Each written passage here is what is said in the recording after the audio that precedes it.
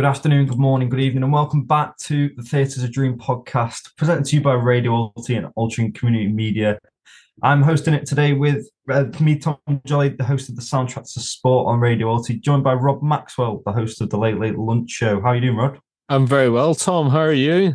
I mean, we've only got to start in one place, isn't it? It's with Altrincham FC. They've signed 8 players in the last sort of 6 weeks, and we've also got our new manager, Phil Parkinson, signed a contract extension with the club till 2025 as well. I didn't know that. That's new news for me. It's a really good thing for us. Obviously, looking to push for playoffs. We've signed 8 players, including Dior Angus, a 29-year-old striker. We've got Lewis Banks, an ex-Stoke City fullback. Joey Jones. We've got 6'5" centre-back in Sam Roscoe from National Irish Premiership runners-up Linfield. Yeah. But was Roscoe not playing for them before, on loan or something? I don't think so. So he's 6'5". Sam Roscoe, really good improvement in defence. He's he can at least help us against those long throws and that you always get in National League. Chris Clark returns on a club record fee. Yes. He had a brilliant season last season on loan from, I think it was Oldham. Absolutely brilliant. Phil Parkinson said he's going to go on to hopefully become a club cult hero. So I'm really happy to see him back. Obviously, an attacking midfielder. Justin Amalazor, a pacey winger, joins from Aldershot Town. We've got Justin Donowa, a right-sided pace merchant, as described on social media, and he spent 2 years at Solihull Moors, where they obviously had a really good FA Cup run. And then the last signing we've got so far is 22-year-old midfielder George Wilson. So we had about 4 players come on loan for the end of last season from the likes of Man United. We had Maxi Odeyele in midfield. We had Joe Hugo up front. Obviously, they've gone back to their parent club. So good signings, I'd say. Definitely much needed if we're going to push ahead from our 17th finish season in the National League. And good to see that the management team were committed. And with that, actually, Alti doing a lot of good early business as well. I'd say I got confused with Chris Clark because I thought he was already one of our players because he seemed to be ubiquitous with Alti last season. But of course, he was on loan. Yeah. And the fact that he's committed to the club, it's a big deal, you know. Yeah, a club record fee. We obviously saw in the middle of last season. It was Ryan Cockclough obviously left Chesterfield. He was one of our best players on the wing. I was disappointed to lose him for an undisclosed fee, rumoured to be around sort of say you're looking higher, near enough $1 million, sort of around that for players in the National League. Obviously with the Wrexham and the likes of Notts County spending money, we've got a record fee from Chesterfield, who were one of the big dogs till Wrexham got took over. But that's all there is for National League. We're hoping to see Alti and them 8 signings make a few more and then move up the table, maybe push for playoffs, because midway through last season we were sat in sort of 12th place. But the National League it's a bit like the Championship. It's such a weird league where you can be in 12th, you can be 3 points off relegation, but 3 points off playoffs at the same time. Yeah, it's very weird, isn't it? Very tight. And you've got Brian Flynn on your show, I think, this week. Is that right? Yeah, so Brian Flynn, he's the media director of Altrincham Football Club. He's coming on my show on Friday, so that'll be airing on Saturday, the 1st of July, which I'll be in Mallorca at the time. So sitting on the beach, listening to my own show will be nice. And I think this is the first week back for the players because the Pastries show was live from Edgeley training grounds on Monday. Yeah, from Edgerton training ground. Yeah, so go and check that one out on Mixcloud if you can. They obviously had the likes of Phil Parkinson on there first. We had a couple of the new signings. Obviously, pre-season started training again for the National League because it's a lot more fixtures in the National League because there's more teams in it. There are more than 123 teams. So we'll move on to some Premier League stuff. And yesterday, Kovacic officially joined Man City for £25 million on a 4-year contract. 28-year-old purchase from Chelsea with Gundogan, their captain, signed in on a free transfer the other way to Barcelona, which Gundogan, captain, was Pep's first signing during his tenure at Manchester City. He's been brilliant. Obviously, he leaves on free because they couldn't sort out a contract in time. I think he just wants a new chapter. And it's a good way to leave the club, isn't it, on a treble win? Not a bad way to leave the club. And Kovacic, I think it's a perfect signing for Manchester City because he only plays 28 games a season for Chelsea. So he sort of slots into that sort of Pep roulette role in midfield, if you like, where their team is so stacked and their bench is so stacked with really good world-class players that he'll happily go and sit on the bench and come on. Sort of maybe he'll play more minutes than say what Calvin Phillips has this season, and he'll still have an impact, but he won't be playing every game week in, week out, say the likes of Rodri did. But it's mad, isn't it? It's what, 28 million, did you say? Yeah, so 25 million plus 5 million add-ons, which is 30 million. He had a year left on his contract. I think that's brilliant business because I would have taken him at United if we could have done. I really like him. He's a really good progressive ball carrier midfield. He's got the most progressive ball carries in the Premier League, not last season. So I think it's a really good signing for them. And it's people say City only buy big players and spend lots of money, but I think that's good value for money. And I think it really is. I mean, that's 30 million. But speaking of Man City, this morning they backed out of the race for England midfielder and Europa Conference League champion Declan Rice, with Arsenal making a record bid of £105 million for an English transfer record. I mean, okay, he's English, I get that. But 105 million is a lot of money to pay for Rice, you don't think? So the Athletic reported last week that Arsenal bid 75 million. Then Man City bid 95 million. Well, that's including add-ons. And then this morning, we've seen them bid £105 million, which is about 134 million euros. We're talking for, obviously, Jack Grealish is the record holder at the moment with 100 million. So we're looking at a really big signing there. That's quite un-Arsenal-like again. I mean, at the other end of the spectrum to City, they don't often splash that amount of cash. Yeah, I mean, it'll be an amazing signing for whoever gets him. Obviously, we as United fans, we would love him at our club. Man City, as much as they want him, do they need him? That's the thing. I don't think they do. They've got Rodri in there, who's absolutely brilliant. I know Declan Rice can play as an 8 as well, but I don't think he's the player that Man City need in their midfield. Yeah, I also think with that transfer, I think the Athletic have reported obviously Man City bidding 90 million, but I think the fact that him staying in London, because people do forget that it's his job and he doesn't want to have to, you don't want to have to relocate if you don't need to and things like that. And he's a proper London boy, isn't he? So yeah, but I don't get that, right? Because these, personally speaking, where would I rather play football? And Arsenal are a great club. They play good football. They've got Arteta is a very good manager. I get that. Then I could go to the Premier League champions, European champions, and be coached under Pep. And if it's really down to the fact that he doesn't want to move away from London, I find that strange in these days where they'll play everywhere around the world. So I personally, I think with Declan Rice is probably where is he better fit and where might he be a bigger player. I think it's Arsenal, but I wouldn't mind seeing him go abroad. Obviously, he had that phone call with Thomas Tuchel at Bayern Munich. And speaking of Bayern Munich, they've now put in a record bid. Another record bid. Obviously, we've seen a lot of money flying around a bit. They put 75 million in for Harry Kane. Personal terms are already agreed. This is from ESPN. But Man United still interested in him, but Daniel Levy will not sell to a direct Premier League rival. And he's still not interested in really selling him, is he? So I don't know where that was going to go. Me personally, I don't see Harry Kane leaving England. I think he wants Alan Shearer's record. So I think, in my eyes, he'll stay at Tottenham for another season. I think he'd be at Tottenham for another season, and then he probably extend after that. And Spurs are doing a bit of business. Vicario, is that right? Vicario from Empoli, the 26-year-old signs on a 5-year deal after captain Lloris leaves the club, and he'll wear the number 13 shirt. So he's the 26-year-old Italian goalkeeper. He's tipped quite highly in the world of Italian football. Gianluigi Buffon says he's the future number 1 goalkeeper for the Italian national team. So it's a decent signing. Obviously, they've needed a keeper. They're not going to start with Fraser Forster in goal anymore because realistically he wasn't up to the standard of the Premier League last season with Lloris out injured. And Lloris is unfortunate because he's left the club. Obviously, he's won the World Cup. He's captained France to the World Cup. He's captained Spurs for over 5 years. But I think his time was finally up, and it's a good signing for Spurs. And in the world of women's football, there's an interesting transfer apparently taking place where Alessia Russo, who plays for United, might be going to Arsenal. She's 20. Yeah, so we spoke about this on last week's podcast, didn't we? So obviously, Alessia Russo had a bid from Arsenal in the WSL in January for 855k, rejected by Mark Skinner and his club in Man United Women. And then her contract's then run out, and then she's then leaving on a free. The same with Ona Battle going to Barcelona. That's all the signings in women's football there has been so far, the major ones.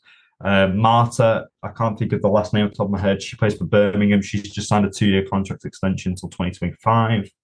But no, that's all I've got for women's football. And moving back into a bit of Newcastle, the Athletic are reporting Newcastle are interested in Chelsea academy products and current Southampton fullback Tino Livramento.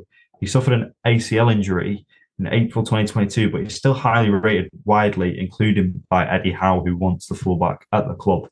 So that'd be a good sign. He had a really good sort of breakthrough season at the start of last season and the season before with Southampton under Ralph Hasenhüttl. He was playing more of he was a wing back, but he was really progressive. In his first 5 games, he scored twice.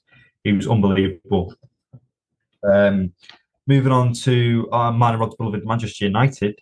I don't know if you've seen this, Rob, but David De Gea supposedly had his contract U-turned by Manchester United yesterday.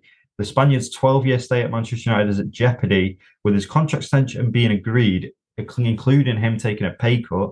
However, the Athletic reported that Erik ten Hag U-turned the contract during these negotiations because he wants an improved number 1. So De Gea was apparently agreed with the club, and it was set for it to be signed in a 1-year contract extension, which would see him take a pay cut from his 375 grand weekly wage. But apparently it's not going to happen at the moment. It's looking like, because the Athletic are reporting that the club and Erik ten Hag have basically U-turned the contract. So he's not going to sign it straight away. That can only suggest that Ten Hag's already got somebody that he wants in. And well, speaking of other goalkeepers, we have made. I said on last week's show, we've progressed in talks with Inter Milan goalkeeper Andrew Nana. So that could be something. The Senegalese goalkeeper worked with Ten Hag at Ajax, in which the United gaffer called him a wonderful goalkeeper. Inter demands 60 million for the Champions League runner-up, which is something where our budget this year, especially with the ownership, I don't think we're going to be able to spend a mass amount of money. So I think Ten Hag might, yes, he wants a really good, better number 1 with his feet, progressive passing, better in possession. And Onana's perfect for that. But 60 million rising to, say, 75 could be a steep part of our budget for the summer. So whether he wants to go ahead with that transfer or not, with Inter, obviously Champions League finalists, looking for 60 million. Well, the thing is, I mean, I guess United might know what their minimum transfer budget is under business as usual situation. Who knows where they're going to be in the ownership debacle? There's a board meeting today in New York. I think it's going to be about 3:00 New York time or something like that. And maybe there'll be an announcement after that. Maybe they're going to sit down and agree who's buying it. Who knows? But I can't. I would have thought under business as usual, United would have a pot of money, maybe 150, 200 million to spend. I don't know. I have no idea. Our transfers with the players going out of the club, obviously we mentioned on the last couple of podcasts that we've got 8 or 9 players we can get rid of that aren't even in our first team. That can raise 240 million max with funds. But the board meeting, as you said, even if someone takes over the club, they're not going to be able to have influence on the transfer window because of FFP. I don't think they can. Yeah, of course. Yes. And with the ownership, Samuel Luckhurst, chief Manchester news writer for Manchester United, reported that a deal for the club to be bought will not be made or announced until the 30th of June. But that's because it's the 4th quarter ending for the financial terms of the club, which then means the Glazers can take their dividends out of the club one last time. Which makes sense from a business point of view, realistically. It makes sense for them to own in the club, whether we want them or not. And obviously, we saw yesterday, in regards to the ownership, there was a Glazers out protest in front of the megastore. So the first team kit was released yesterday morning at 10:00. The megastore was then shut down at 10:01 because there was a Glazers out protest in front of the megastore in which the police were there. Obviously, it was a peaceful protest with the banners run by the 1958 organisation. But it was then... The megastore was then closed for at least about half an hour to an hour because of this protest, which from their point of view is good because they don't want anybody buying merchandise from the club because it's funding the Glazers. They don't want anything like that. But the thing that confuses me about that is they're all more than happy to pay for the tickets for the games. So that's what confuses me with that on that regard. So, surely if you're in for a penny, you're in for a pound. You know what I mean? Yeah. Well, I mean, we talked about it long, hard, many times on this podcast already, but I think it's only going to be one buyer now. I don't understand why Ratcliffe went in with the Glazers still owning a share of it. And I talk to people when I'm out dog walking, and we talk about it at length. Yeah. And I think nobody can see past the Qataris getting it, and so I just get it done. But you make a good point. Regardless of when they come in, their spend will be determined by FFP this year. So you probably not really see their influence in transfers until this time next year, if they do buy the club. I think the biggest influence if Qatar come in will be the training ground will straight away be renovated, or plans will be put in place. The stadium renovation put in place. The funding for the women's team, I think that goes under the radar. They're obviously playing. We're one of the top 3 teams in WSL at the moment, and we're playing at Lee Sports Village. We don't even have our own stadium. Chelsea women, Arsenal women, Liverpool women, they all have their own events. They all have their own stadium. Like even Man City, they're not the best WSL team. They sort of sit round about mid-table. They have their own, obviously with the Etihad campus, they have their own. They use the academy stadium, whereas we're renting out Lee Sports Village week by week, which one is an absolute pain for fans to get to, because it's a mile away. It's not even in Manchester. It's a bit of a trek. 2, the players don't like playing that. I can guarantee you that. It's not a great pitch. It's out the way. It's a pain to get to. It's just a level below all the other teams in WSL, because Lee Sports Village is obviously, it's not just where the women's team play, it's where the under-21s play their fixtures in Europe. The under-18s play their fixtures in their sort of Champions League under-18 group. We've even seen the under-16s use that pitch at some point, obviously with it being a shorter pitch. But I think the investment into the women's team is something that gets tucked under the radar that needs to be looked into as well. Yeah, no, I think it absolutely does. But if this ownership thing goes through in the next few weeks, and I would imagine this board meeting, and it's a significant one, I think it'll be to sign off on that. Yeah. I would think. The first thing I think you'll see is plans being released to improve the stadium, because that's something they can do independent of other things and the training facilities. And I would say you're right, and actually a plan, an investment plan around the women's team as well, and that's one of the things. That's one of the things on Qatar's itinerary for when they buy the club. So I think that'll be brilliant. I think with this meeting today, I think anyone listening now, maybe you want to keep a keen eye on the New York Stock Exchange, because we know from these board meetings, people know things, people invest money because something's going on. Obviously, we saw 2 weeks ago with 26% rise in the stock market for Manchester United shares. Wonder if they'll go up again today or after this meeting, maybe if it's a progressive meeting or not, you never know. But speaking of Manchester United, our third bid of 55 million plus 5 million add-ons for Mason Mount has been rejected again. The Red Devils have been linked for moves, several of the moves for Moises Caicedo of Brighton. We actually were meant to buy him before he joined Brighton, but he chose Brighton for first team football. We offered him 2 million from a Colombian club, and he rejected us to join Brighton for 3 million. So it's one of those signs where an if signing. Juventus World Cup winning midfielder Adrien Rabiot. He's another player that we've held talks with his agent's team. However, he looks to set to sign a contract extension with Italian giants Juventus. And the last transfer I've got for now is per El Nacional, which is a Spanish outlet. Liverpool have made a bid for Uruguay midfielder Federico Valverde. So he's the Uruguay midfielder. He's a very versatile midfielder, can play the sort of on the right back, right midfield, right wing. We've seen him play for Real Madrid in the Champions League. He's a really good box-to-box midfielder. The 24-year-old could...